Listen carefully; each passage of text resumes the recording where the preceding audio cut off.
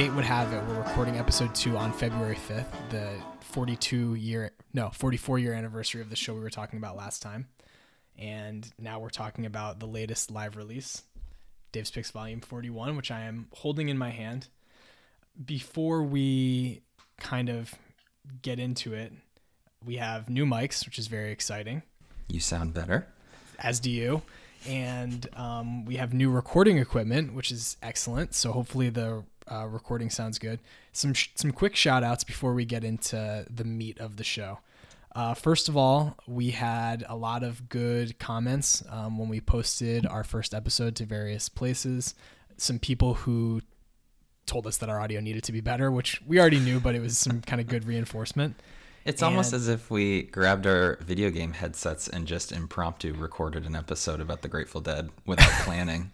And then when people had feedback, we actually listened and went out and we hear you.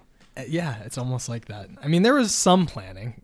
There was some research, but yeah, not planning as far as the equipment goes. We just went with what we had. Episode 1 was our only episode that was posted with our basic album art, so to speak, that I made on Canva for free.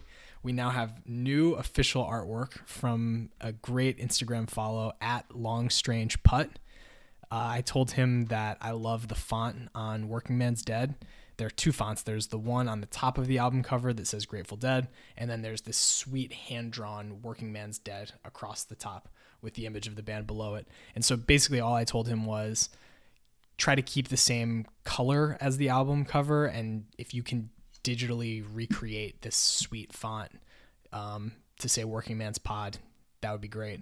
And instead, this lovely person, Sean, again, at LongStrangePut on Instagram, came up with some really cool artwork. It's a picture of Bob and Jerry, I think, on the couch at Letterman.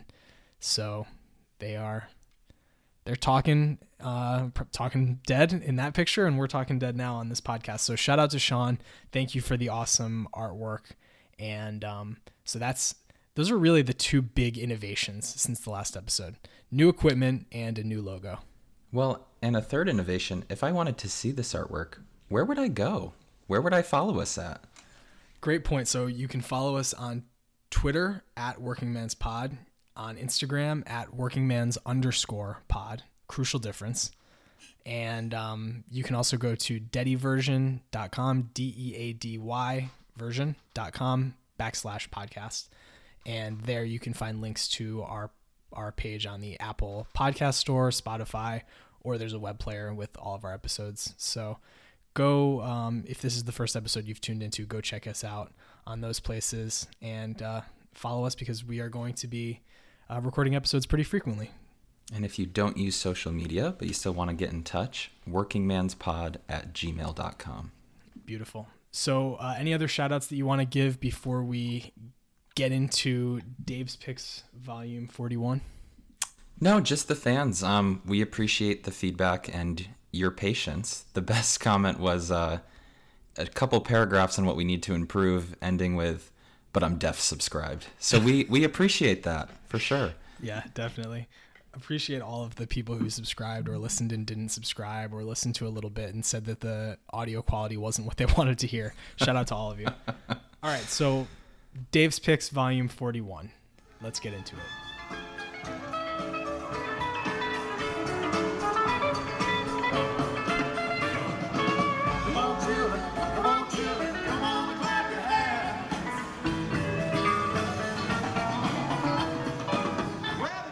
Dave's Picks Volume 41, the first of 4 Dave's Picks releases in the year 2022. And it's a show that was recorded on Thursday, May 26th, 1977 at the Baltimore Civic Center, now known as the Royal Farms Arena in Baltimore, Maryland. This is a pretty cool building. It's not very far from the Inner Harbor in Baltimore, if you're familiar with the layout of the city. It looks like the capacity is about 13 to 14,000, depending on the stage setup. Although according to the inlay within the album, the band was expecting 15,000 people this night. So maybe they knew something that we didn't, or they were just selling standing room only tickets.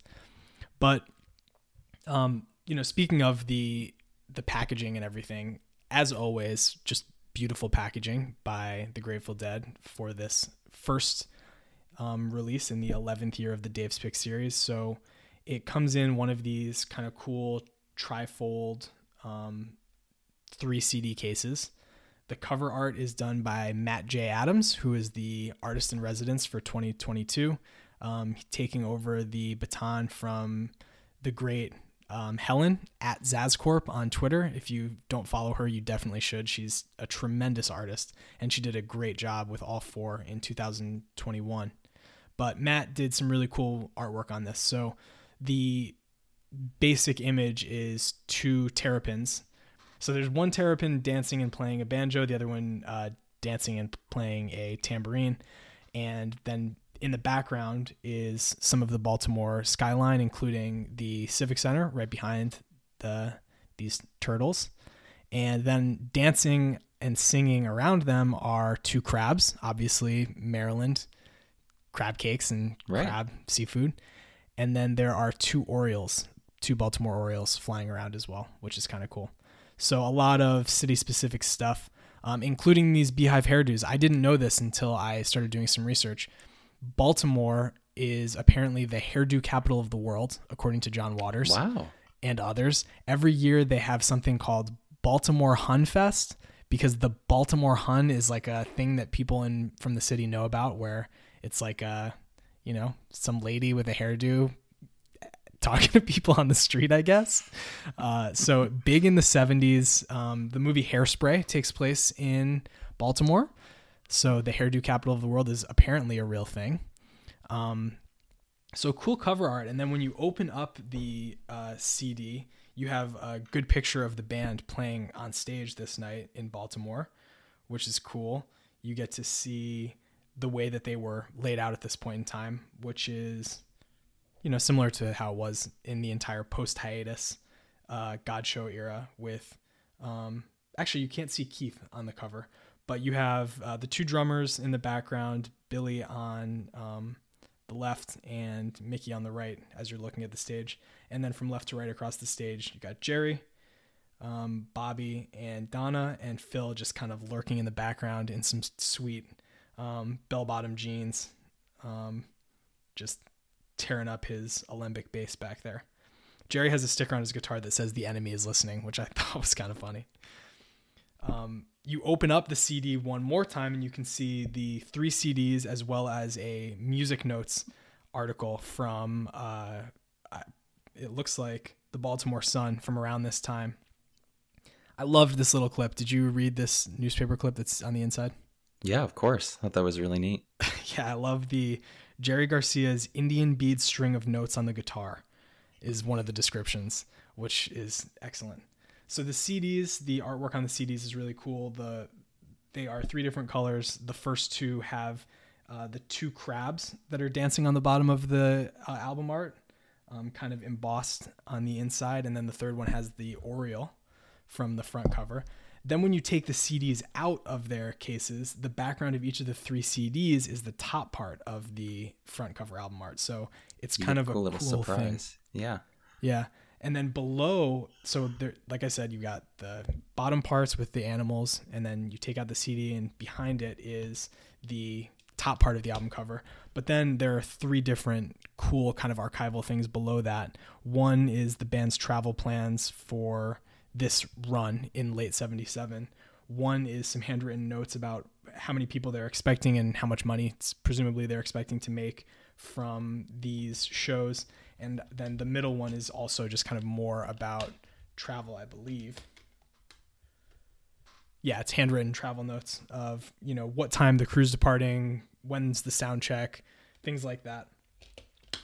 So really great album art, as always. The liner notes are really cool. You've got some stuff from Dave Lemieux, who is the person who oversees all of these releases, and he's talking about kind of what was going on in May 77, the fact that this show was in consideration for Dave's Picks Volume 1 and then was kind of put on the back burner for a little while before it came out as now Dave's Picks 41. And I think that the kind of crown jewel of the liner notes, in my opinion, is this article, Better Dead Than Like Lead? Ask the Audience, by David McQuay, that was published in the News American on May 29th, 1977. And it's an interesting comparison of the Grateful Dead, who had played at the Capitol Center a few nights before before the Grateful Dead came in, and then the Dead's show at the Baltimore Civic on this night. A couple of notes that stood out to me that I thought were kind of interesting. We're both big Led Zeppelin fans as well. Right. Who isn't? And obviously we never got to see the Grateful Dead or Led Zeppelin live. John Bonham was dead for more than a decade before we were even born. Mm-hmm. And Jerry died very early in our lives, so we didn't have an opportunity. But this is the description of the Led Zeppelin show. The air was heavy and black with ominousness. The contrast between the Led Zeppelin audience and the Grateful Dead audience Thursday night at Civic Center was startling. The Dead, despite its moniker, breathed life into its audience. Freaks who looked like they had just staggered out of an R. Crumb comic book were shaking, dancing in ecstasy. Why the difference? Both audiences were stoned to the gills, yet there was a fathomless ocean between Led Zeppelin, the idol, and audience. There was no distance between the Dead and the Deadheads. They were hugging each other, all that stuff about love, peace, and happiness that was so proudly strutted like peacock feathers in the Woodstock era was in full bloom. So just kind of interesting from the perspective of someone who is at both shows, kind of the difference between the two, both legendary live acts for their own reasons. Mm-hmm. But I thought that was interesting. And I just wanted to take a moment to shout out all the packaging because it's done so beautifully, as always. So that is kind of the packaging, how it all came. Dave's Picks Volume 41. It was delivered during a weekend of snowstorms across the East Coast and Midwest of the United States. So a lot of time for people to be listening to it. Thursday, May 26, 1977. This is the 10-year anniversary of the Sgt. Pepper's Lonely Hearts Club Band release, which is mildly interesting. It is also the day after the release of Star Wars: A New Hope. That came out on May 25th, 1977. So in many ways, everyone who went to this concert was living in a different world from the one they were living in 48 hours before this. Yeah. So that is kind of, what's going on at that time. But I do think it's interesting that it's the 10-year anniversary of Sgt. Pepper's because, that's one of the, I would say, most critically acclaimed rock albums of all time.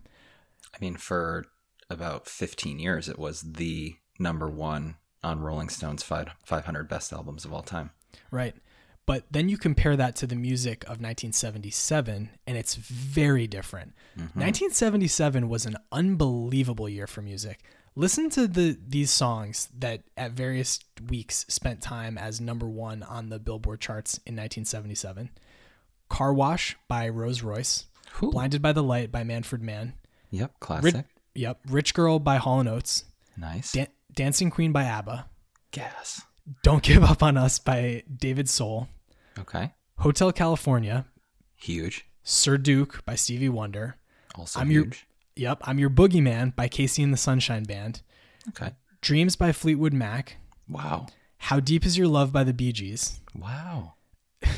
Best of My Love by The Emotions.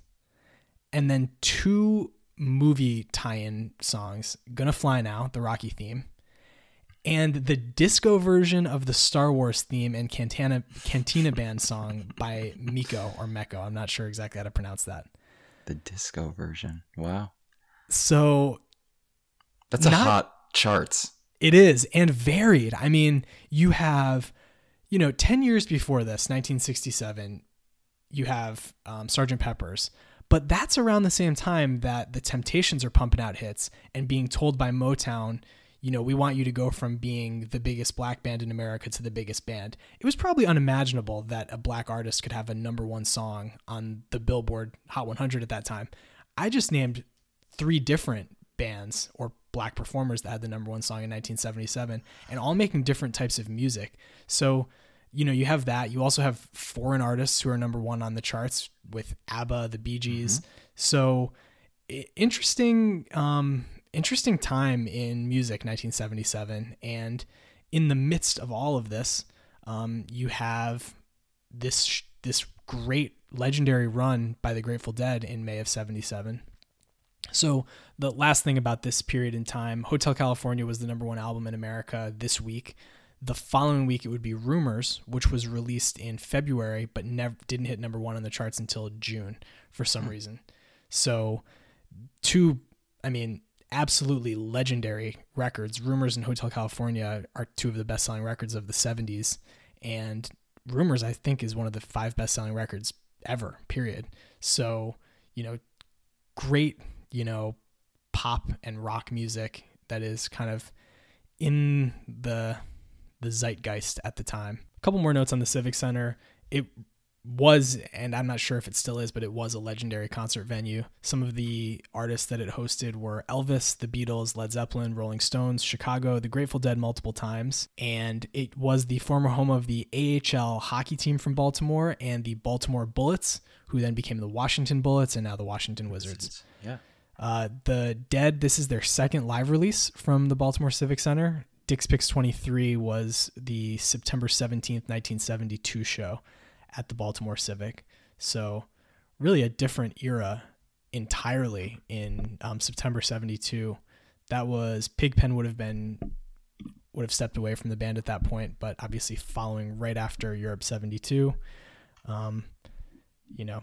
just a totally different era compared to this 77 period with, the benefit of, I think, 4 more studio albums. Plus in this show, they had the benefit of all of the Terrapin Station music, which that album had not been released yet. So different time in the band's history. This tour, I think many Deadheads think of May 77 as the peak of the Dead's live performing. Yeah. This spring tour started on, if you think of this part of their performances as part of the spring tour, it starts on April 22nd in Philadelphia. And it ends one show after this one, 2 nights afterward, May 28th in Hartford. Close to your hometown. Yes. And that show has been released. Well, actually, let's get into this all of the releases from this period of time. So the Dead performed 30 shows in 50 days, if you include their early June shows back in California, I think mostly at Winterland. But May was a specifically busy month, 19 shows over the course of May. And with this one now being released, 15 of those 19 have been released as Dead live releases. The only ones that haven't are the month opening run, 3 nights in New York City, and the first of 2 nights at the Fox Theater in Atlanta, May 18th. Those are the only ones that haven't been released. At least parts of 3 of their 6 April shows and 3 of the 4 shows in June have also been released. So, this is obviously a part of the Dead's history that the people love, number one. Right. Number two, that the Dead archivist, Dave Lemieux, he really likes. But I think also these are Betty boards that sound amazing. The recordings are phenomenal. And so I think that also has something to do with why they've released so much of this material. This is the 6th show from 77 to be released just in the Dave's Picks series.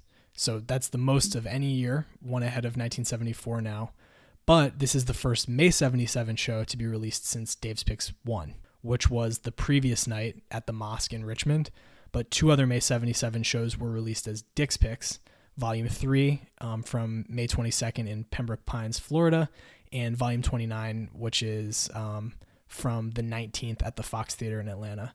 And the last time you and I were together, we actually listened to part of that show, the Promised Land that opens that show, where Jerry's just doing weird and cool stuff on the guitar.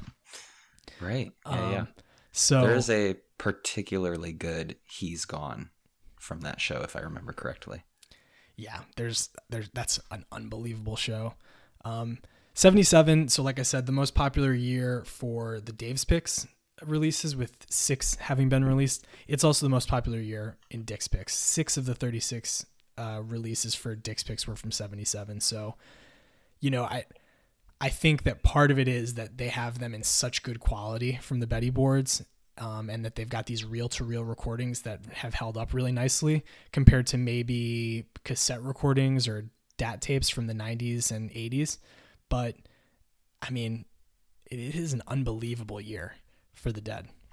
And it can be both. It can be both. The Betty boards are great, and then also the Dead are just on top of the world in 77. And you put the two together and you get some magic. Yeah, I think that's right. So interestingly to me, there are a lot of Deadheads, maybe not a lot of Deadheads. Realistically, given the internet, it's probably a small but vocal contingent who the are loudest part of Deadheads. yeah, who are sick of 77 releases. So listen to, if you go to the dead.net forums and look at what some people are saying, something that one person said, and I couldn't verify it using Dead Disc, but someone said that there have been 31 total releases of 1977 shows across all of the different live releases, whether Dick's Picks, road trips, box sets, what have you. And there have been 30 total live releases from the 80s as a decade. I am not sure if that's true. That's a crazy stat if it is. Mm-hmm. But I do think that part of that would potentially be related to the fidelity of the recordings and how they sound. If you want an example of that, look no further than disc 2 of this set, where there is one song from Dave's Picks 40, recorded in August of 1990, and the recording just does not sound nearly as good. It's kind of jarring, actually. I mean, we'll get there when we talk about disc 2, but it is a different beast altogether than these really high quality Betty boards from 1977. A little bit more about 77. Like I said, this is a busy time period. This tour was at a pretty good pace. Right before this tour, I think that they were putting the finishing touches on Terrapin Station when they were in New York. I know that it was partially recorded in New York or mastered in New York, so that would make sense, although I wasn't able to find the exact dates for that. And then when this tour ended on May 28th in Hartford, they went to New York City for the premiere of the Grateful Dead movie, which premiered on June 1st at the Ziegfeld Theater in New York City. So that movie made up from video recorded at the band's quote-unquote last show at Winterland in 1974 and directed by Jerry Garcia.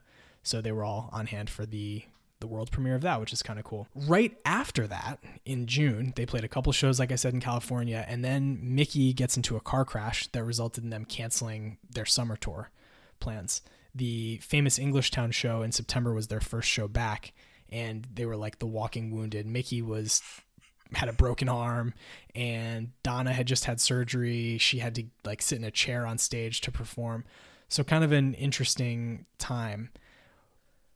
So May 77, a lot of different albums have come out at this point in time. The Dead have a ton of different songs to pull from in their history. And you would think that that would mean that they didn't repeat songs night in and night out, but that's actually not the case. When you look at the stats from May 77, there's a lot of repetition night in and night out. But what's interesting kind of in the bigger picture of May 77 is that this show only repeated 2 songs from the night before. And even those 2, one of them is Estimated Profit, but that was played the prior night without Eyes of the World on the back end. So it's kind of a different vibe. And then Around and Around, which is just a chalk set 2 closer in this time period. It was the set 2 closer in our last episode, which was from 78. It's the set 2 closer for most of the late 70s. So yeah, those are the only 2 songs that were repeated.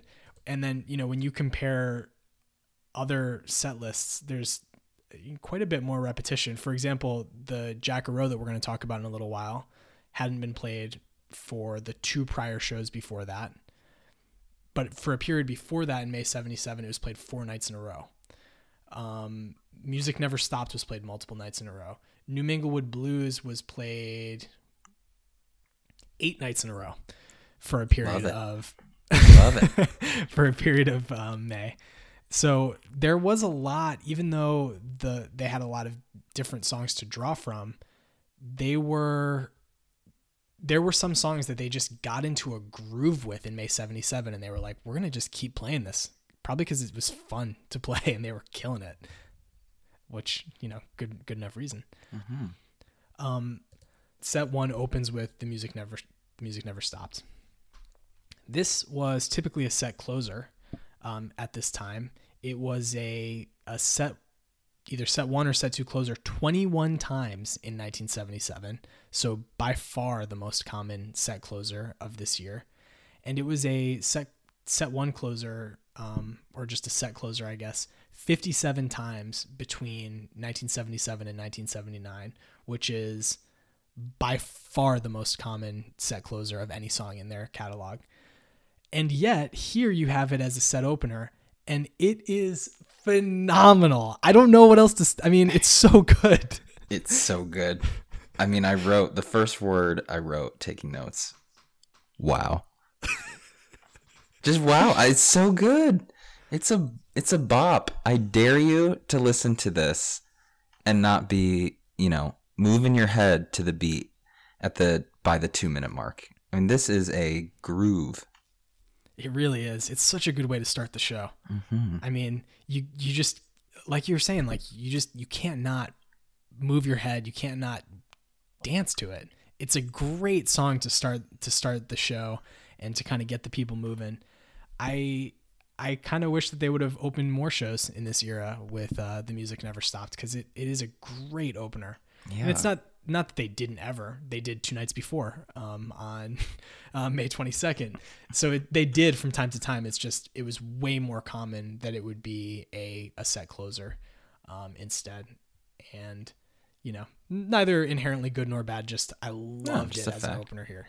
Yeah, it set the tone for such a groovy night, and it just did it so well.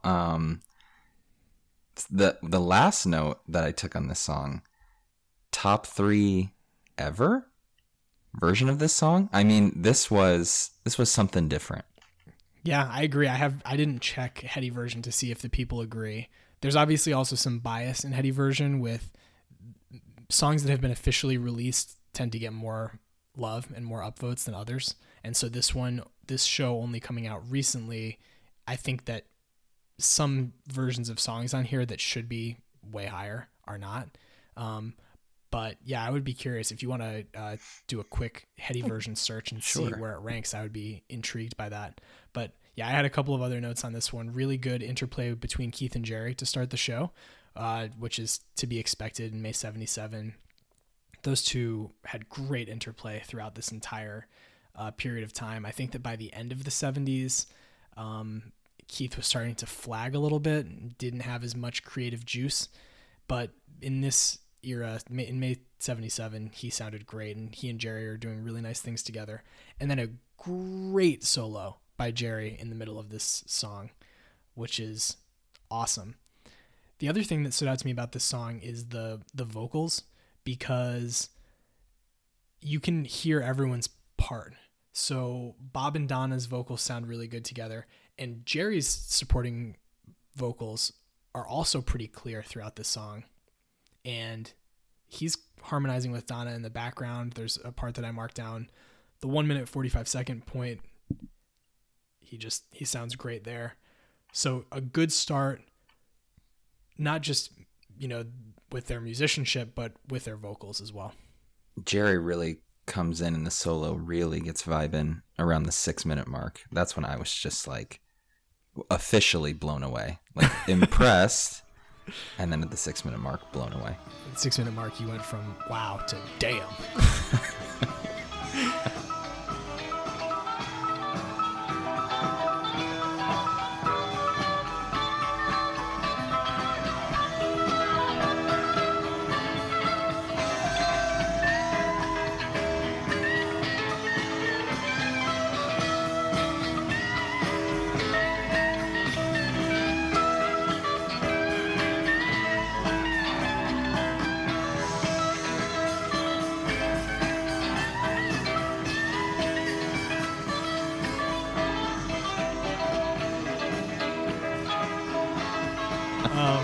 All right, so that a great start to the show.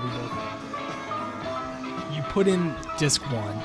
You're already expecting great things because it's May 77. You're excited. That came in the mail. You're ready, and then boom. It delivers. By the way, Heady version has it as the number 10 version ever. So in the top 10, but I think that's too low.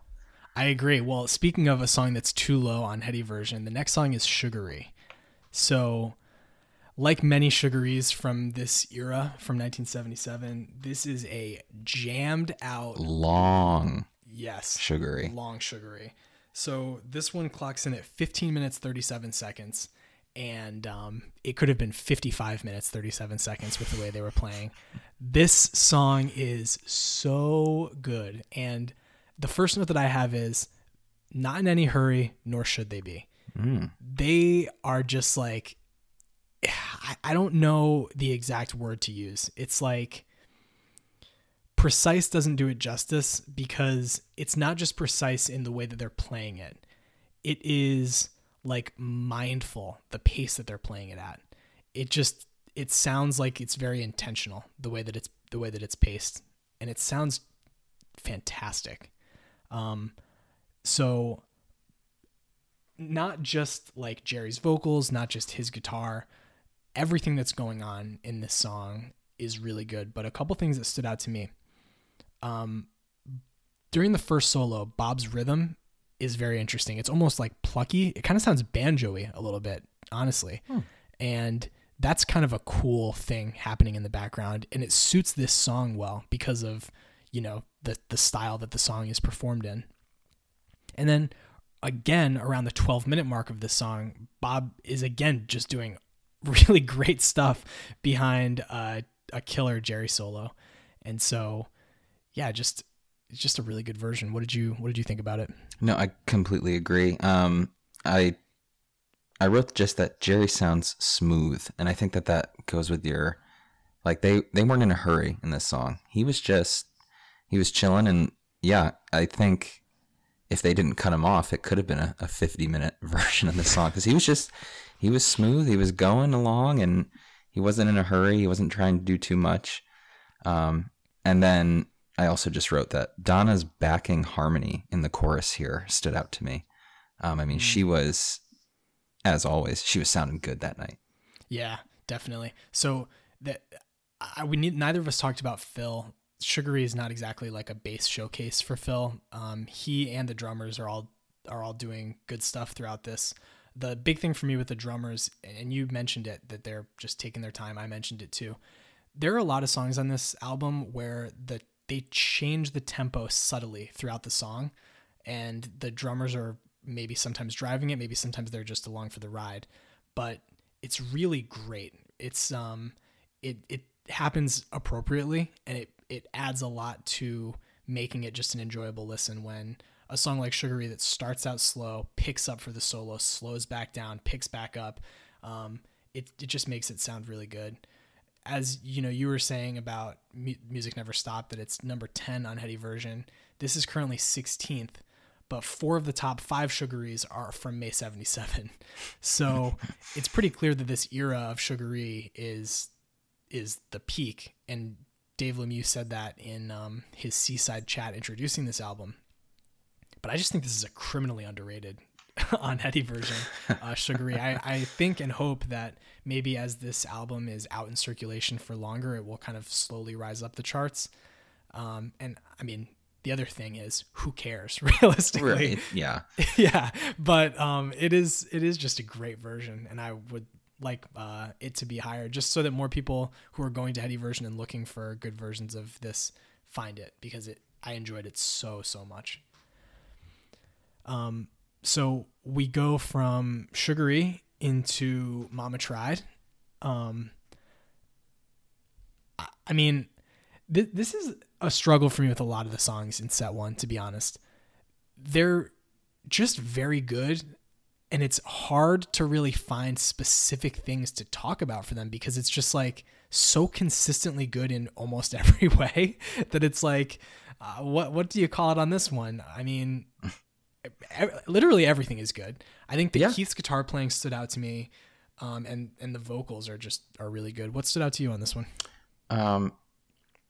I kind of agree that going down from song 3, Mama Tried, to song 9, Jackaroo, all of them are just above average and solid, but nothing stood out in a good way. Like there wasn't a glaring peak nor a glaring valley. I mean, just the consistency that they had coming into this era and this show in the Civic Center was great. What stood out to me most about this Mama Tried was just the credit to the recording process and the clarity in the bass and the guitar from damn near 45 years ago is just, I just can't believe it. Like, in 45 years, the recording equipment that we use to make new music or enhance, remaster old music is going to be so different than today. But, I mean, whatever they were doing back then, and they were not eyeing the Dave's Picks Volume 41 release as they went into Baltimore in 77, but just an impressive save of that sound put into 45 years later is just amazing. It is. It makes me, I know that the Dead were always very kind of forward thinking in that area, from the fact that Owsley Stanley, when he was kind of their benefactor in their early years, was so keyed into how do I make this sound as good as possible for the people in the audience, and how do I record it in as high fidelity a version as I can so that I can listen to it later. I know that he was like very ahead of the game in that. But what it makes me wish, honestly, is that the other bands that we love that were performing in this era had felt the same way. Because recently, I think maybe 2 months ago, Pink Floyd released a bunch of live recordings from the early 70s, like from right before Dark Side of the Moon came out. So early 70s, 71 and 72, I think. Maybe as late as 60 or as early as 69. And it just doesn't sound nearly as good. Like, I'm not talking about their playing, just sonically, like you're talking about. This sounds so good, the recording. And it is amazing. I mean, Deadheads, honestly, we're kind of spoiled in that regard. Like, think about how many live releases Led Zeppelin's put out. It's like 5, maybe less. And so, comparatively, it is kind of amazing that 4 times a year we just get these awesome sounding live releases. And, some sound better than others, but this one does sound great. And, I think that what you're saying about just the consistency of this next stretch of songs in a kind of, as they say, songy first set. You have a 15-minute long Sugary, but then after that, like there are 8 more songs in set 1, or 9 after Sugary, and the longest one is 8 minutes. Business-like, I guess. Like, yeah, I like that. It is. I mean, they're not really jamming it out. They were saving that for the second set. Yeah, right. But yeah, so you have Mama Tried, which is just over 4 minutes, good version. Sunrise, just over 4 minutes, also a good version. Just the 4th Sunrise that they had ever played live, a song that debuted on May 12th of 1977. And it sounds good. I think that Donna's singing is very emotional, which makes, adds to the song. I don't think that this one is quite as good as the one from February 78 that we heard on our last episode, but it's still good, and it fits in where it comes in the show, I think. Yeah, I agree. I was comparing it to the other show that we recorded, and she sounds not lower, but fuller. Does that make sense? Like almost more alto versus soprano, which is not a bad thing. It just, that was how she was sounding this year. And on the lower theme, the lower notes in this version had a little push behind them, which kind of gave it like a little darker feel. And I liked it. It's coming off of a Mama Tried, which is a pretty, upbeat, groovy song. And then, you get to be calm and just listen to Donna belt it out. Right. Yeah. And I think the band gets to take a minute to kind of catch their breath before they go into a really good version of Deal. Mm-hmm. I mean, I love every version of this song. It's so good, but this one is, I mean, just like any other Deal from this era, it's just excellent. Right. I mean, I don't really know what more to say about it. There are like no missteps throughout this song. Yeah. My problem with this song was that it was only 5 minutes and 40 seconds long. Give me another 2 minutes a Deal, please. Yeah, they did keep it pretty tight. You're right. And I am not enough of a May 77 Deal scholar to tell you if that's like abnormal for the era. I did listen to a lot of the shows from around this one while I was waiting for Dave's Picks 41 to arrive. I can't think of any deals that I remember coming in the second set and being particularly jammy. I mean, Deal is pretty much a consistent first set song, but that doesn't mean that they're always 5 minutes long. I mean, a lot of them are 10, 12 minutes long. It's interesting. They actually looking at the set lists that I have up from May 77, they hadn't played Deal for the 4 shows before this. They had really given it kind of a break. So yeah, they weren't playing a ton of Deal actually around this little run that they were in by late May. This May 77 tour is just an interesting one because I almost feel like it changes around May 12th. The early part before that, you have New Haven, Boston, obviously Cornell, famous show, Buffalo, shout out to Uncle Kyle, his best Grateful Dead show, which starts with an absolutely ripping Help Slip Frank. And then by like the 12th and 13th, there's more of the Terrapin Station songs that are really kind of coming in and night out. So speaking of Terrapin Station songs, the next song is Passenger. It's coming after Deal. You have Bob and Donna sharing the lead on Passenger. Like Sunrise, they had only started playing this very recently. This was only the 5th Passenger they had ever played live. They debuted it on May 15th, and then they had played it most of the shows since between then and this show. They're kind of starting to get a feel for how to best perform it live. And you can tell, I mean, it sounds good. There's this weird tone that Bob has, this weird effect. Did you pick up on that? I did. That's what I wrote down. Yeah. It's like, how would you even describe it?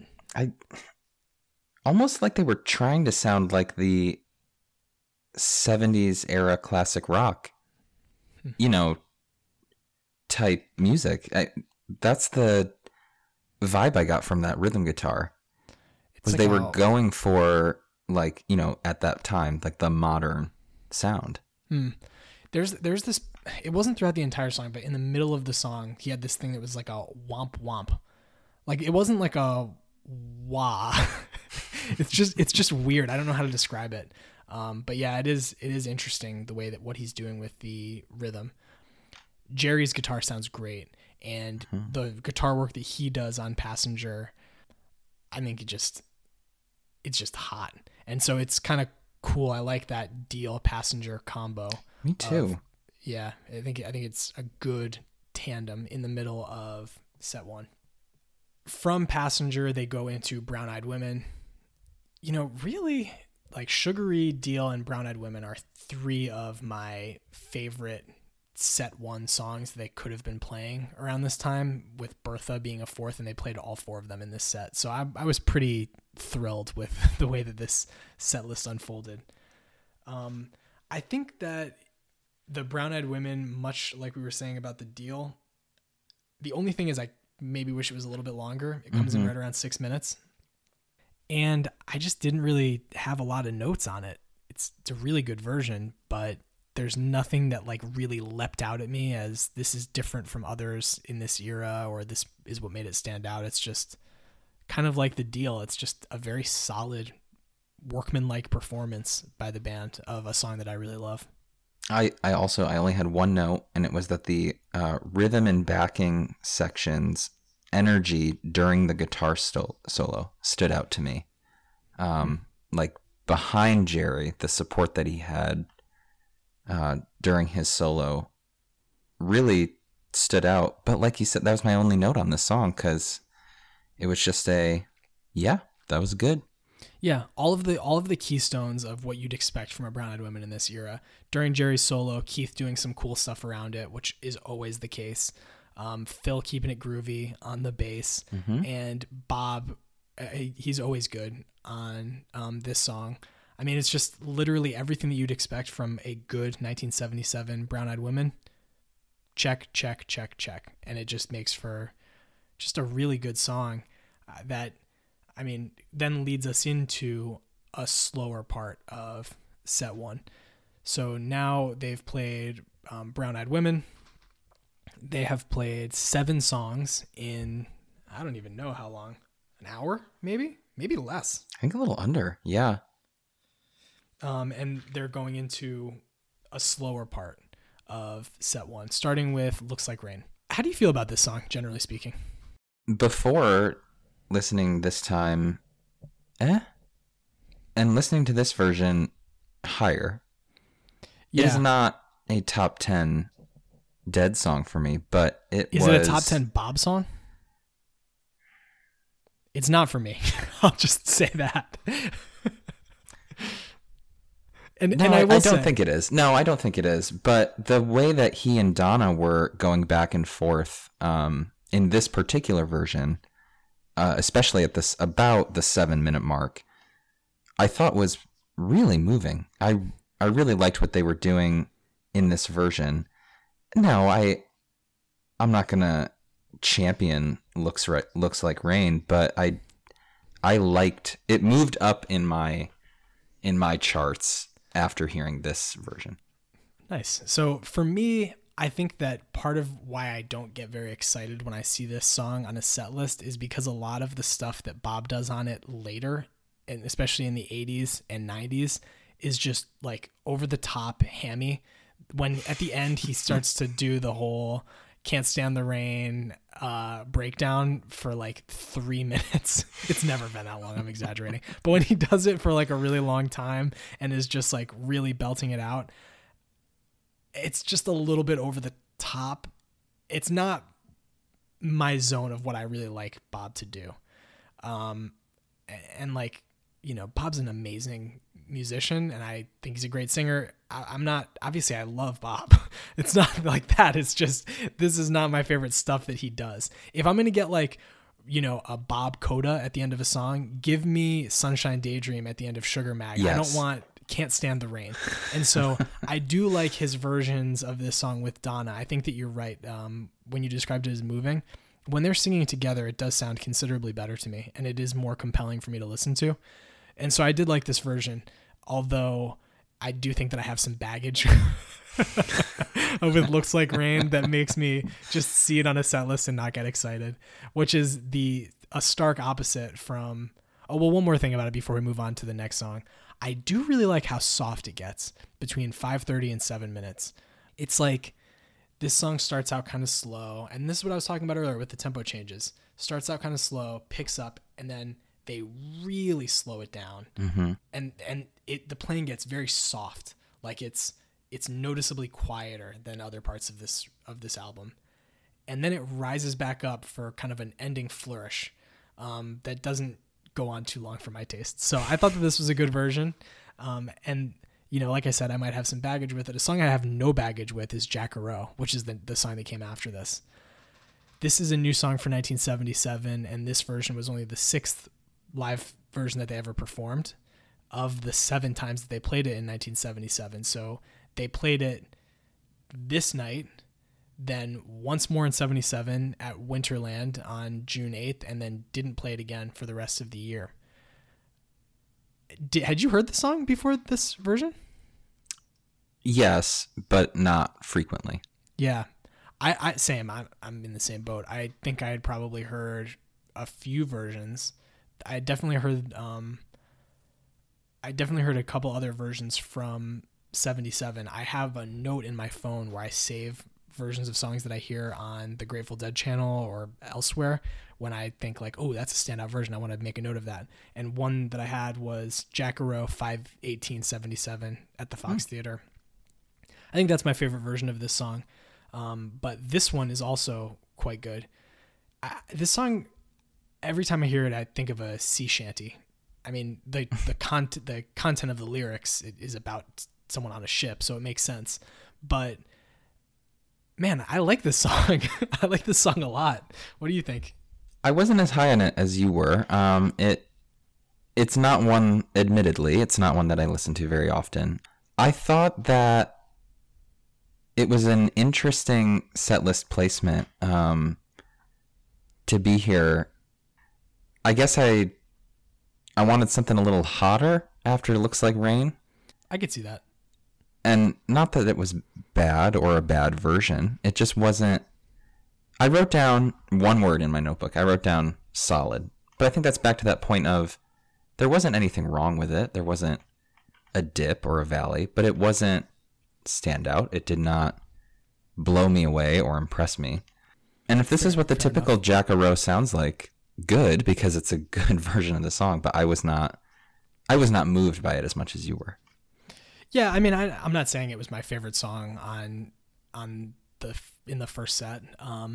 I do think that the pace of set one, if you think about it as, after Brown Eyed Women going into the softer section with Looks Like Rain, a quieter Bob song, and then Jack-A-Row, a quieter Jerry song, it kind of makes sense. And then we get into the hotter ending to set one after this. But I kind of liked it where it came. And I do like this song maybe a little bit more than you. I think Jerry was loving playing this song around this time because, like I said, I think I said this earlier, they played it 4 nights in a row earlier in May, then took a night off, played it again, 2 nights off, and now they played it at this show.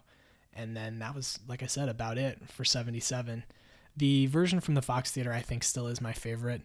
The difference between that one and this one is that this one had a slightly sloppier intro. It took the band a little while to get going with this song for like the first 15, 20 seconds. Whereas at the Fox, it was the 4th straight show that it had been played, and they just came in hot. They were ready for it and right on top of it from the get-go. But yeah, I like this song. It has not been on any of the other Dave's Picks that I own, and I also have the last couple of box sets, and I don't think it's on either of those. So it's kind of fun to get a completely different song than the ones I'm used to hearing. Maybe that's what I liked a lot about it. The last 2 songs to close out set 1 are not slow whatsoever. No. Beginning with New Minglewood Blues, which is one of your favorite Dead songs, and it sounds great in 1977, and it sounds great on May 26, 1977 as well. Yeah, and particularly Jerry. A great first solo, and then a walk down on the bass from Phil. And then a even better, even more impressive second guitar solo. Smile came to my face when I saw that was part of the set list, and Jerry just crushed it. I have said this to you before. I don't know if I've said it on the mic before, but the secret sauce to New Minglewood is all in the keys. So if the keys are hot, you're going to get a good version. And I'm sorry, but in this version, the keys were not hot. So this is not an iconic New Minglewood, I don't think. That doesn't mean it's a bad one, though. Jerry in particular stood out as just crushing it on the guitar solo.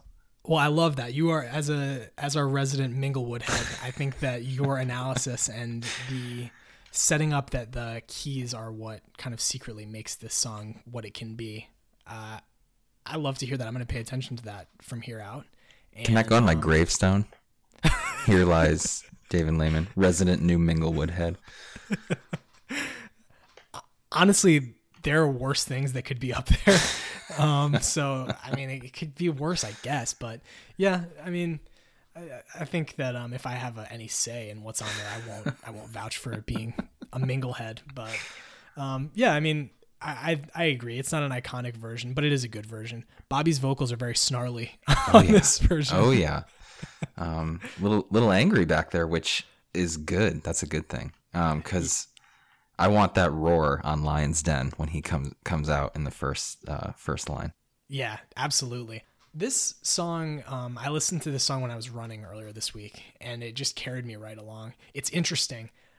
The part of my run where I was listening to this involved an uphill part, and I was actually moving faster on the uphill part listening to this song than I was on a flat listening to Bertha right after it. So this song was really kind of locomotive for me, and this is the part of the album, if you've ripped this CD onto like your phone, or if you still use an iPad, MP3 player, whatever, this part of the song I think would be the exercise portion. New Minglewood, Bertha, Samson. That's a pretty good trifecta to exercise to. So the New Minglewood goes, like I said, into Bertha.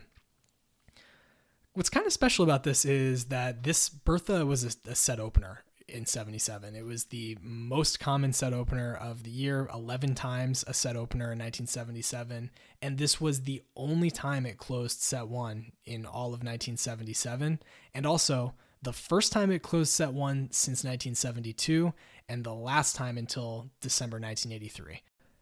And on that note, that it's not the opener, this song kind of starts, I wrote down that it starts with an auxiliary energy rather than an opener energy. It felt like they were pulling back on the reins. Like they didn't want Bertha to steal the show of that Music Never Stopped or that Sugary. Like they didn't want people to remember set one because of the Bertha. They wanted them to remember it from something else. And that's fine. And they can do that. But it almost felt like the calm before the storm of set two rather than the exclamation point on the end of set one. Yeah, I wrote down patient. That was one patient. Of the Great. Yes. Sum that all up in one nutshell word. Patient. Absolutely. Yeah, I mean they really were. It's a patient tempo and patient singing that gets us into this song. We kind of get our feet wet and get comfortable with what's going on, with what's happening in the beginning of this song. And then it goes into a solo that absolutely burns, right around like the 3-4 minute mark. And then back into like that slow, patient part for like another minute in the middle between, I wrote down 4:45 and 6 minutes, building up into the anymore section at the end, that kind of last section of singing, where the tempo comes back up and we end set one on a high note with anymore.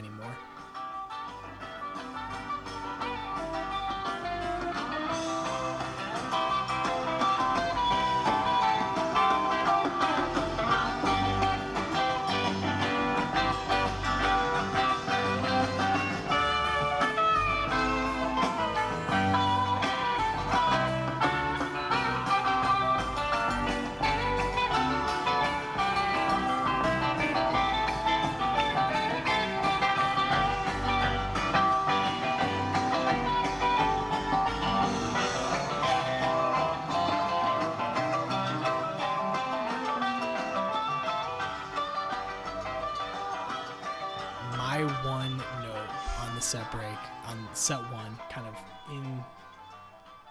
in conclusion, in wrapping it up, the drummers were really together throughout set one. They are on time. They're working as one unit pretty much. And they just sound really good. I don't think that we talked about that enough in the individual songs. But when I think back on this set as a whole, that's something that stands out to me, is that these guys were locked in. And I know that that's kind of a calling card of 77, is that the drummers were really locked in with each other. But it really does stand out.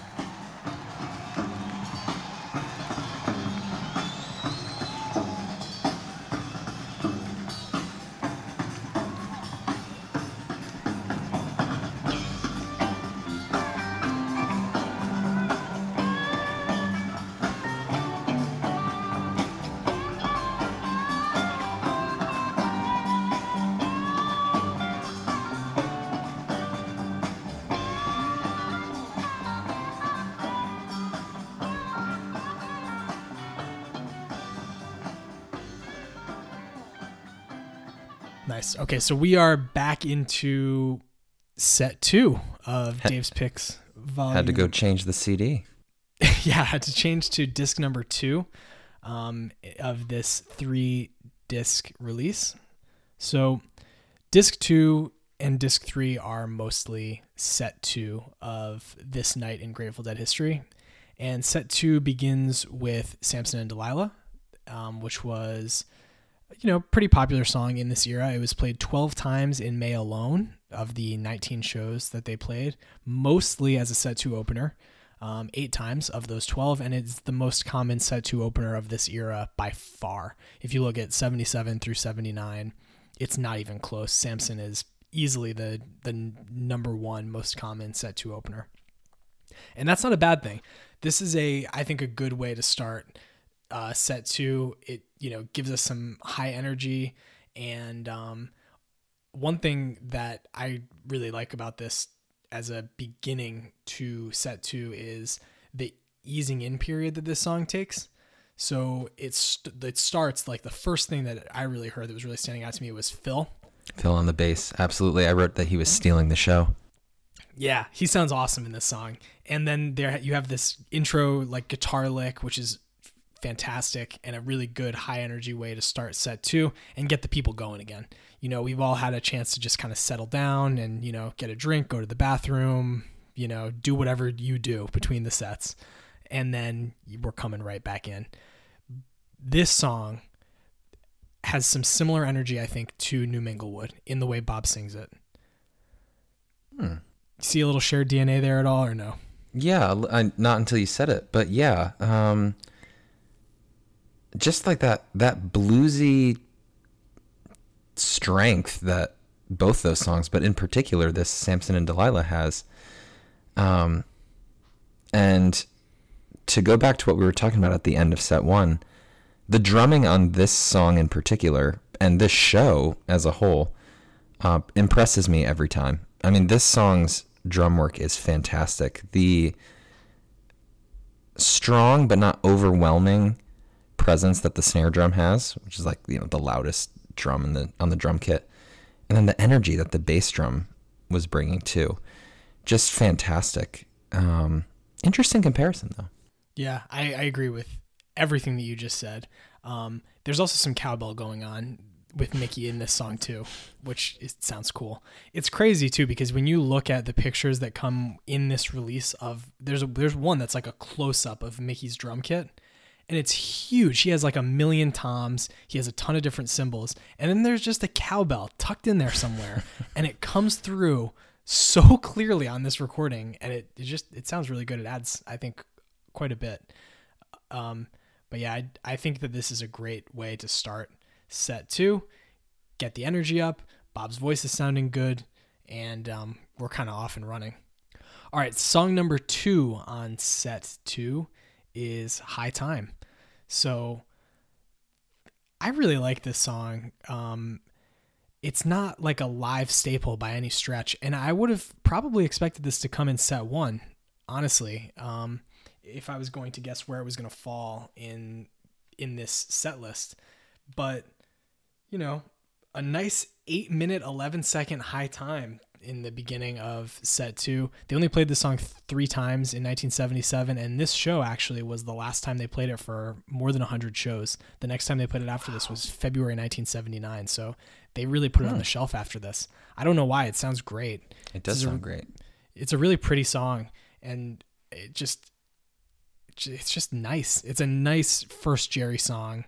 And it's also the last moment of relative quiet and softness that we get for the rest of the set. And I'm not mad about it. It's just a nice second song of the set. Yeah. And, that's a great point, that after set 1, where it was kind of like back and forth and back and forth, you know, in my head, I was like, oh, that's just gonna keep up. We had a high energy Samson, and now we're going for a lull down into High Time, and it sounds great. But you're right. There's no more lulls. No, after this is it. We're off and running after this. And this song, the what Keith is doing on the piano sounds really good. He's kind of made this song his own. He was not the band's pianist when this song was recorded for Workingman's Dead. And yeah, it's just what he's doing sounds really good. The harmonies between the singers sound really good. I don't think that Phil was really singing even in harmony at this point. I think he's talked about it, how, you know, he had vocal cord surgery, I think, in the early 70s, but then also by the time they came back from their hiatus, his voice didn't sound quite as good, quite the same. But the harmonies between Bob, Donna, and Jerry sound, I mean, pretty much just as good, almost as good, I would say, as the album version. The harmonies between Phil, Bob, and Jerry that exist on that. So good song. I was happy to see it in the set, and I listened to the Sirius XM special where Dave introduced this album, and he made a point of playing this part of the show because he said that he thought that it was such a great High Time. And he also really liked the song that comes after this, Big River, which he said is his favorite Bob Cowboy song, and he thought that this was a really exceptional version. I agree. I don't think that it's like the greatest Big River I've ever heard, but in fairness to Big River, I'm not sure how much I can parse different versions of it, to be honest. I think that a lot of the Bob Cowboy songs, it's harder for me to pick out one that's, stands head and shoulder above the others. But I think this is a good version. It's, a little bit longer than the ones I'm kind of familiar with and a little bit more jammed out. And it sounds really good. Yeah. And I liked that it was jammed out. I thought that was a strength. And parroting what we talked about in set one, solid, nothing remarkable, but nothing bad about this Big River. I mean, just, they could have played any song here and it would have sounded good, really, because they're just hot in 77. So a good song and a good version. And then we move into a long crowd chant. And I understand why they have structured it this way, especially when we start talking about disc 3. The first time I listened to it that it played through, I was like, this is a little out of place. Like, why not put this at the end of disc 3? But the second time that I listened to it after having listened to disc 3, I came to appreciate it a little bit more. The fact that a song from a different show is plugged in right here. So let's get into this. This is a point of contention among Deadheads. There are a lot of vocal people online in the Deadhead communities that I follow and that I participate in that were not happy about this song being included on this album.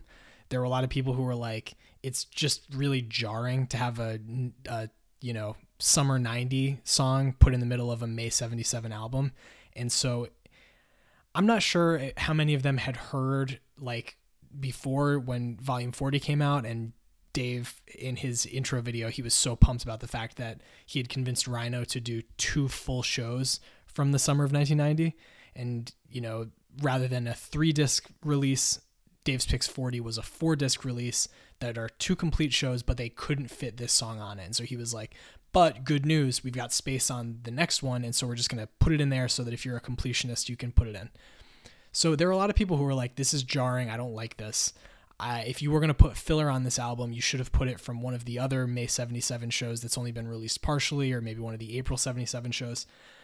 That's all fine. In my opinion, I could say this, but I'm going to go to Jim in Maryland, a contributor on the Dead.net forums, because I think that he sums up my thoughts on this pretty well. If it's a problem, parentheses US Blues, then go through the trouble, work the metadata, and place it where it belongs. If you're a physical media person, then burn a new copy, sans US Blues, and toss it in the 6-disc changer instead of the original. It takes about 20 minutes tops. Keep the original so you don't scratch or damage it, and all is right with the world. I might not have put the Dave's Picks 40's leftovers on this particular release, but these are first world problems to be sure. It's not that hard to grab it, relabel, etc., and put it where it belongs. That's kind of my general sense, is like, I don't really, it doesn't bother me. And I had already ripped this to my computer so that I could put it onto my phone and stuff. And I just did the same thing. I moved this track to the end of disc 3. And then I realized that I'd already ripped volume 40. And so I moved it to the end of disc 4 of that set. So, not a big deal, but I do agree with you that the first time I was listening to it through, it is kind of jarring. And the first point that you talked about, the 3 minutes of not fade away crowd noise, that is especially jarring because it's 3 full minutes plus of just the crowd just chanting. Crowd. Yeah. Yeah. And it is kind of an interesting artifact, because there's a not fade away on disc 3, and it was before the audience had started doing that. This is before the arena dead mode that they got into in the mid 80s, where that moment, you and I were at a not fade away live last summer, 2021. And the not fade away chant is awesome in person. It feels great. It's a very meaningful community building way to end a show. And I like it a lot. It's just different from what's going on in this era. And it's a lot to scrub through when you're listening on future listens to 3 minutes of Not Fade Away before a fine US blues. So, I do get it. A lot of people had said, like, just if you didn't want to put it on the full release, just email that track out to people who got Dave Spick's 40.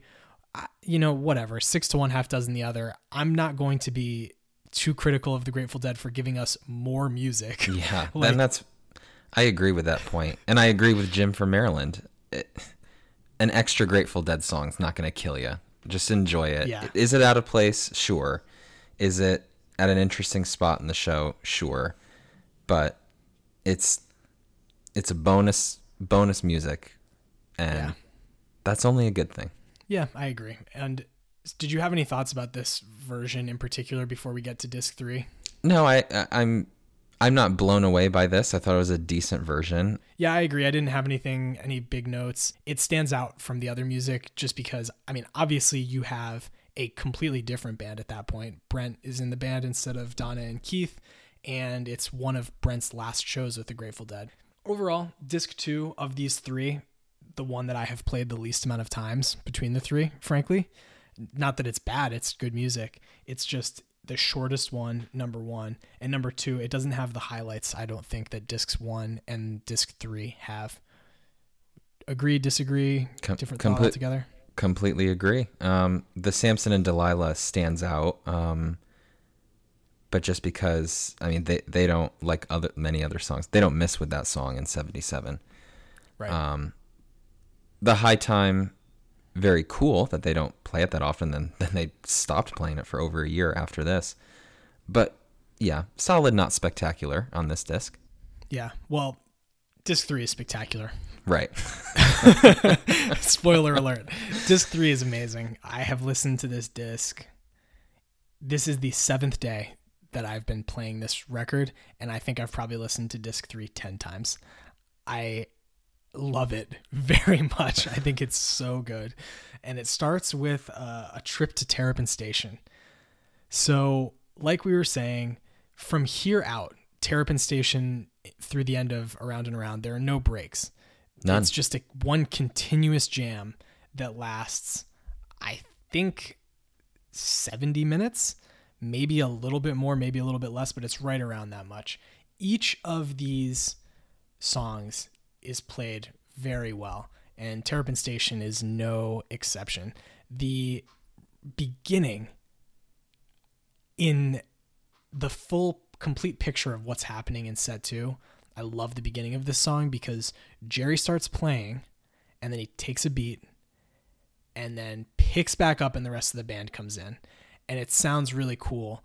And it's also like this interesting little beat where it's like, this is the one break that they took for the next 70 minutes. Where he's just kind of like noodling around with the beginning of Terrapin and then takes a break, and then we're off and running.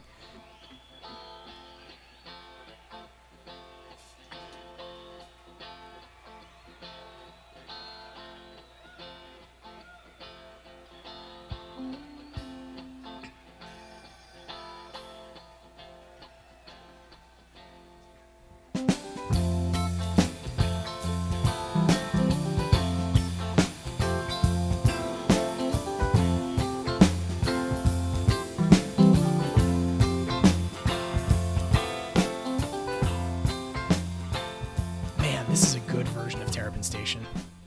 Mm-hmm. And you can tell that this is early in Terrapin's life. It feels a little raw.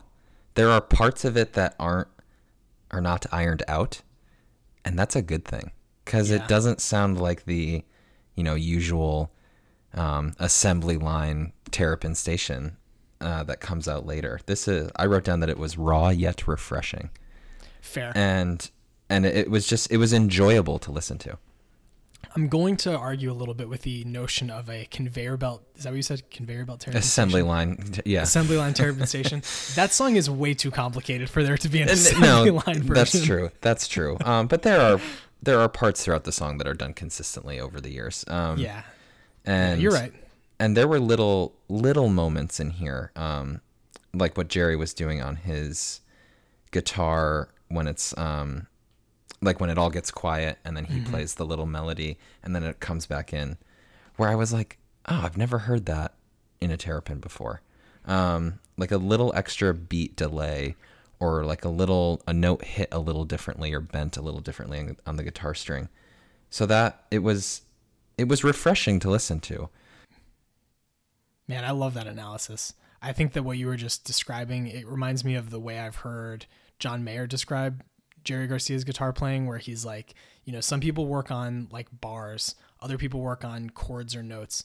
Jerry is working on like molecules. Like every little thing that he's doing is just like completely unique to him and different. One thing that I will say about this song is that when I got the CD, my in-laws were in town, and my father-in-law and I were the only ones in the house. I was playing it. My mother-in-law she's not ahead. And so she and my wife were out of the house, and I put this on while my father-in-law and I were hanging out, and he was like, "What is this? Is this the Grateful Dead?" And then part of this song was playing, and before I could even answer, he was like, "Oh, that's Jerry on the guitar. Yep, that's the Dead." And I was like, "Man, you got a good ear." And also, like, I kind of forget what a unique and distinct style of playing he has. Yeah, and that bleeds through in particular on this song, just in general, in the grand scheme of it. But yeah, wow, good ear on him. Good ear by John. But yeah, I mean, I really like this version of Terrapin. Like you said, it's very early in Terrapin's career. The Terrapin Station album wouldn't come out for another 2 months after this show. But Terrapin is yet another song. Sorry, Terrapin Station is yet another song from that album that was played during this show. Every song from that album, with the exception of one, I believe,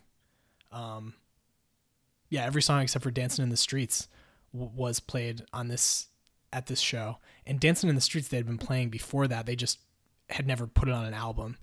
And they had kind of changed up the style that they played it in by this part of the 70s. So Terrapin, great way to start set 2. One thing that stood out to me in a set where the drumming stood out many times was the soft drumming that they played going into the heavier drumming of the last 45 seconds of this song. It hits that kind of softer part. I don't know what the hell Mickey's playing. It might be that he changed the sound of his snare drum, like unclipped the bottom part of the snare. Oh yeah, maybe. Or he could have had a bongo in his kit or something, but there's just like a very different sound that he's using to fill in space by the end of the song. And Mickey had a huge hand in the composition of this music in the studio. It's actually a pretty contentious point if you read about how it was recorded. The producer, Keith Olsen, who helped them with this, took out a lot of what Mickey was doing and replaced it with different stuff that the band was kind of pissed about. And I think Jerry and Mickey went back into the studio surreptitiously and re-recorded stuff because they didn't like what the producer had done. So Mickey, it doesn't surprise me that he had a big hand in kind of creating the full sound of this song. He really put his stamp on it. But what he's doing on this song sounds really good. And this is just, I thought, a good early version of Terrapin Station. Estimated. So we could go in from Terrapin to Estimated Profit. This was the most played song of 1977. More than Drums. So they played this song 51 times throughout 1977, which is, I mean, amazing. That's all but 9 shows, including every single show of May 77. There's an Estimated Profit. What makes it slightly different is this is only the 4th time they had played Estimated Profit into Eyes of the World, which is, I mean, that became a very reliable chalk combination, right? Yeah, exactly. And so they debuted that combo on May 13th, 1977, and then this was the 4th time they had played them together. The night before, like I said earlier on this episode, they had played Estimated Profit by itself, and so it has a different feel once you combine it with Eyes of the World. I think that this is a good, not great 477 version. It's hard to you have to kind of separate yourself from the fact that all of these versions are really good. Fantastic, right? Yeah, but Jerry takes a minute, maybe 30 or 40 seconds to get his guitar sounding the way he wants it. And so at the very beginning of this song, all of the other band members' sound is clear. The transition is really good, and I think that Phil kind of leads the way. which makes sense because this is a pretty bass heavy song, and what Phil's doing on it sounds really, really good. What stood out to you on this song? I just wrote that there was some swagger in this song. Like Bob was sounding confident. Phil was sounding confident. They were just, and maybe it's because, and I didn't know this, that they had played that the most times in 77. They knew. Maybe they just knew, like, this is a song we play and play well. Could you hear Keith in the beginning of Estimated Prophet at all? I could not hear. I know he's playing the organ. You can hear it pretty clearly by the end of the song. But in the beginning, I could not make him out in the mix at all. I mean, usually I would take notes on if the keys sounded particularly good or if he was doing something a little different. And I took no notes on the keys in this song. So interesting. Yeah, I'll go back and listen again. But I wonder if maybe he was fiddling around and not doing too much. Yeah, maybe he could have been, I guess, potentially switching, because at Terrapin Station, he would not have been on an organ, so he could have been switching around his gear a little bit. Yeah, I guess. Maybe. The only other thing on Estimated Prophet that I wrote down is that there's a really cool rhythm that Bobby's playing in the last minute of the song. Jerry's notes at that point, it's the Indian bead of notes that we heard about on the inside of the album. It's like a waterfall. It just keeps coming. And Bob is just doing interesting stuff behind it. Yeah, I put a star next to this song because I thought that this stood out as one of the strong points. Was just the confidence and the swagger that they put behind this song. And moving into a truly beautiful rendition of Eyes of the World. I agree. I think that this combo, this Estimated Eyes combo, kind of breathed some new life into Eyes of the World. Personally, my favorite, Eyes of the World might be my favorite Grateful Dead song. I love this song. And my personal favorite era is probably 74. I don't think that's a hot take. I think that Eyes heads love 74, Eyes of the World. What I really like about that era is that there's some space in the song. They give it room to breathe a little bit, whereas the 77 versions are hot. It's a much zippier pace than the 74 versions, and it really, really works here, that pace. The pacing of this song coming after Estimated Prophet sounds excellent. And in between the two songs that it's in between, it sounds really good. Mm-hmm. This song, the first 2 minutes of Eyes of the World, I wrote down relentless soloing from Jerry. This is actually the one where I wrote Indian bead string of notes because he is just, he sounds great right off the bat. And then that entire intro section, the first 2 minutes, sounds so damn good. About as good an Eyes of the World intro section as you'll hear, I think. And like I said, I love this song, so I'm not saying that lightly. And then I thought the drum ending was cool as we transition to the drum opening of Not Fade Away. Yeah, so there's no drums. There's no dedicated drums track on this album. And I think that the beginning, as you're saying, of Not Fade Away is about as close as we get to that. Yeah, I agree. The drum transition out of Eyes of the World into Not Fade Away, I thought was really good. I think that it takes the drummers 30 seconds to really get locked in together in Not Fade Away, which makes sense. They're both doing kind of similar things. And as a novice drummer, I was listening to that earlier today while I was driving around and just thinking that would be so hard to to be as locked in as they would get on that song.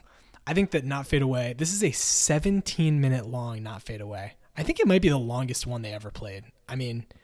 Especially the longest one if you take out an extended crowd noise section, in the 90 version where the band leaves the stage and comes back for an encore. I think that this may legitimately be their longest. 17 minutes is pretty damn hard to beat. And on that, good. Because this Not Fade Away is exceptional. 11 out of 10 Not Fade Away that came out. Just fantastic.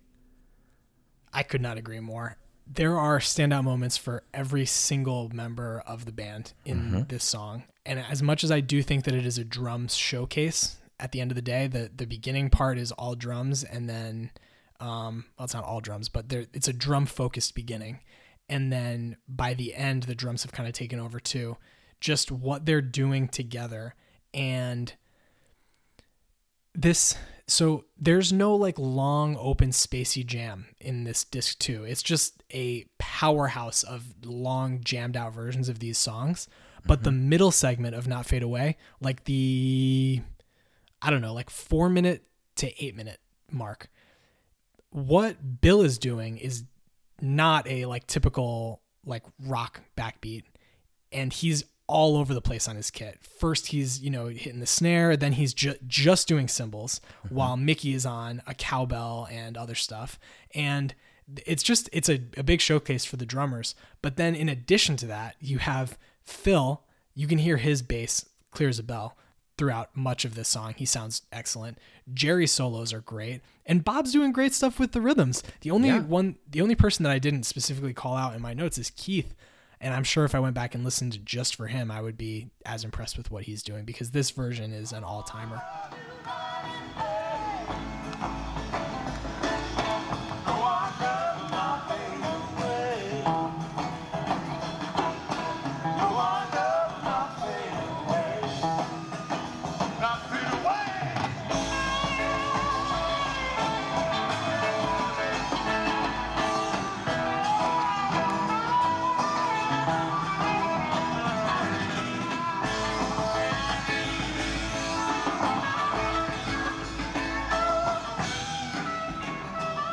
They gave this some edge.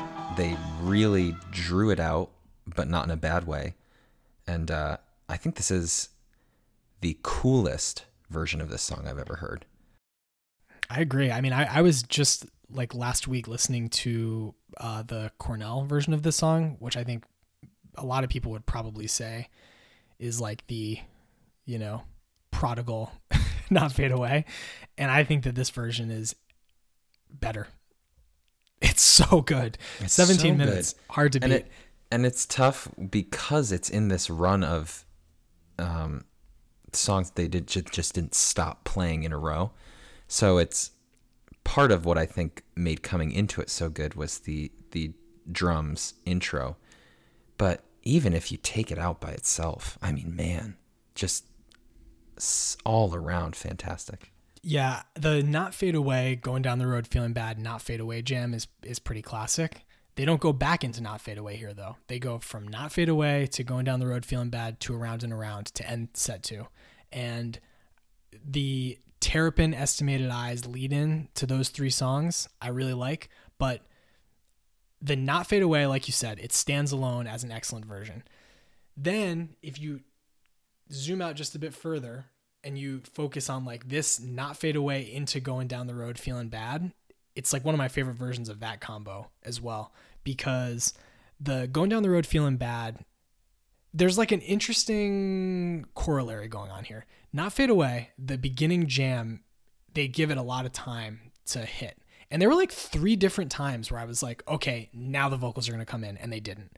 Now the vocals are going to come in, and they didn't. Now the vocals are going to come in, and then they finally did on Not Fade Away. Going Down the Road Feeling Bad was the exact opposite. I kept thinking they were going to end that song, and then they just kept going with it. And it was great. Jerry's vocals sound really good on that song. That's a song that I've always really liked. And I like that they didn't go back into Not Fade Away. I liked the way that it went into Around and Around.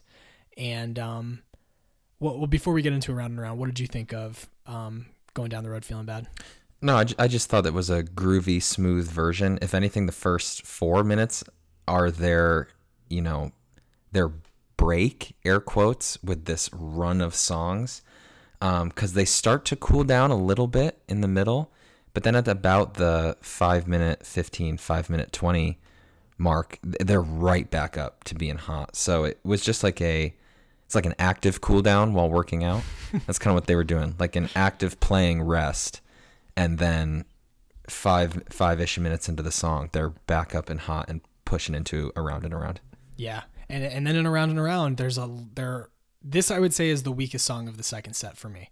Not just because, I mean, this song was played 23 times as a set 2 closer in 1977, by far the most common of this whole era.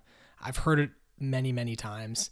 Listening to a lot of May 77 around the time that this release came out, I'm more than familiar with different versions of Around and Around.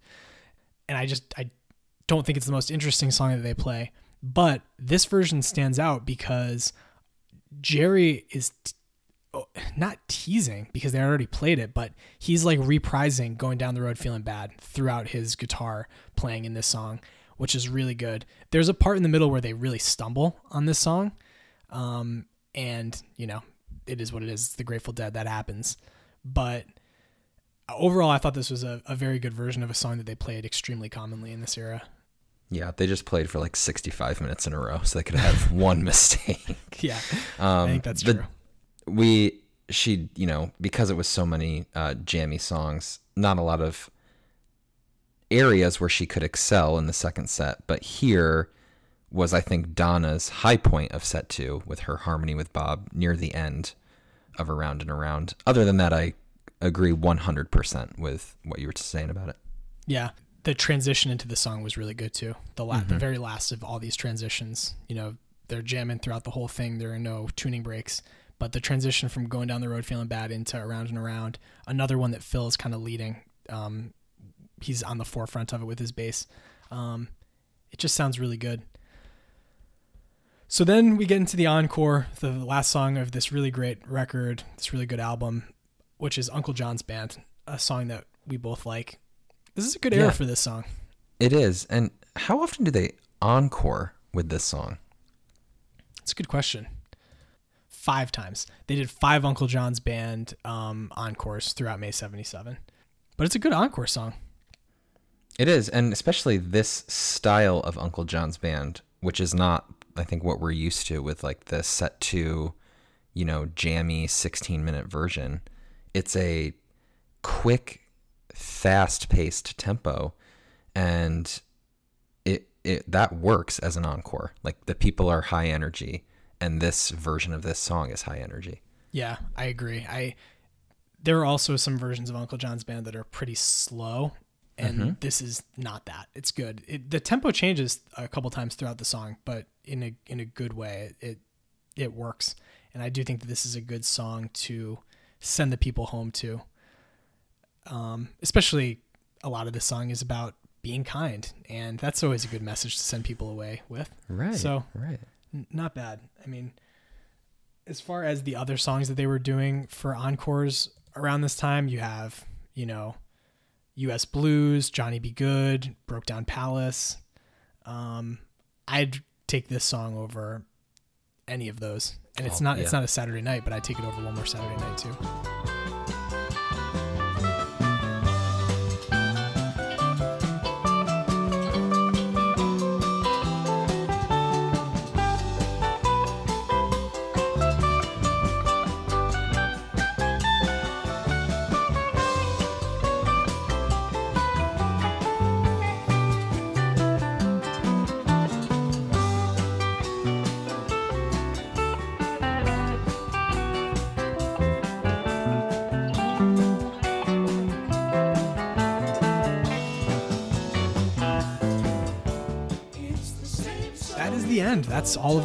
That's the music from May 26, 1977 at the Baltimore Civic Center. So let's wrap this up and take this thing home. So this is now the 6th Dave's Picks that I have had. And one way that I look back on how much I liked a release, whether it's Dave's Picks, whether it's in a box set, is, do I take the time to rip it to my computer? I don't do that for every Dave's Picks. Like Dave's Picks volume 36, which was from Hartford in 1987. I did that with. I thought that was a really good one. The first one from last year in 78 at William and Mary, I did that for. The next 2 I didn't. And then volume 40 last year from 1990, I also didn't. although I really, really liked that release, I played it on my CD player nonstop. This was the first one since Volume 37 that I was like, this is so good that I want it on my phone so that I can go back and keep listening to it. And so for me, that is a sign that I really, really like this release. Any similar experience for you with this record? I don't have an external CD player, so I don't have a way to burn it onto my computer. But I think how I know that this will be a release that I enjoy for years and years to come. I think disc 3 is going to be stuck in my car CD player for quite a long time. Okay. Yeah, that's fair enough. Okay, so how would you, if you were going to play this for someone who is or is not a Deadhead, what would be the way that you would do it? I think I would just put in track 1 of disc 1 and be like, just listen to this, music never stopped. Yeah. And then right into that sugary, like, hey, just listen to these two and enjoy that.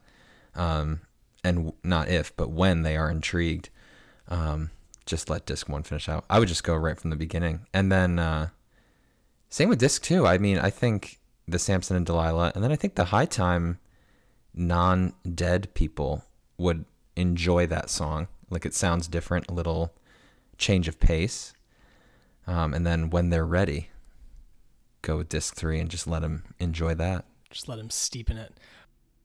I had 2 questions about one about the whole release, and then, one about the songs. If all 3 discs were like rolling off a cliff and you could dive and you could only save one of the discs from falling into the abyss, I mean, I know what you're going to say, but which disc would you dive for and save of the 3 CDs? It's disc 3. 3 by a mile. It's not even a discussion. Yeah, it's disc 3 by a mile.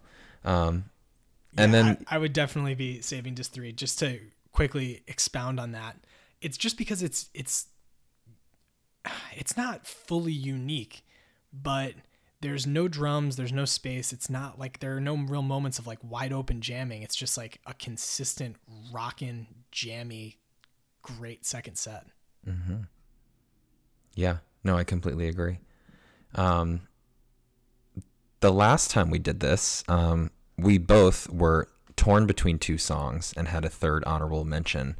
But if you were to make the imaginary playlist where you can only take 1 song from this, from Dave's Picks 41, what was your struggle? What 2 songs were you between? But ultimately, what's the 1 song you're dragging onto that imaginary playlist? The struggle would be between Sugary and Not Fade Away. And I think I would take Sugary. Wow, okay. My struggle would be between The Music Never Stopped and Not Fade Away. And I would take the Not Fade Away.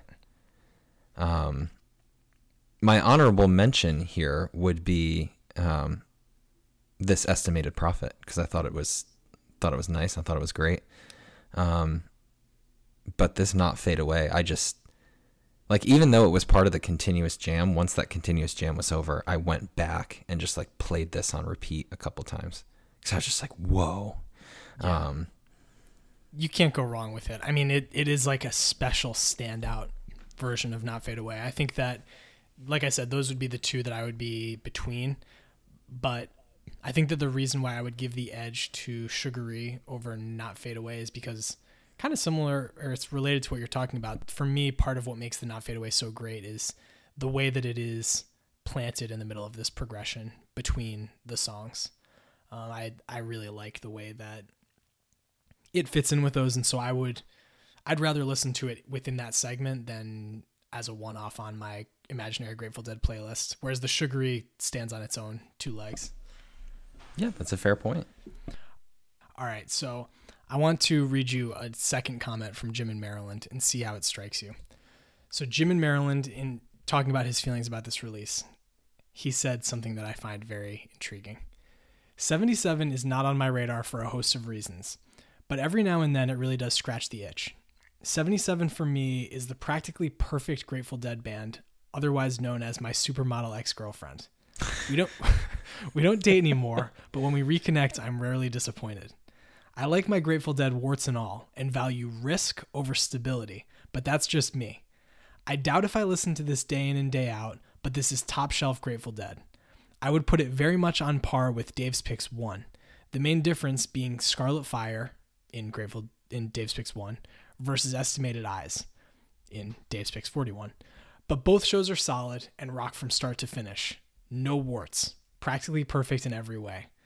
But that's just my brain wrapping itself around this problem. Interpretations vary.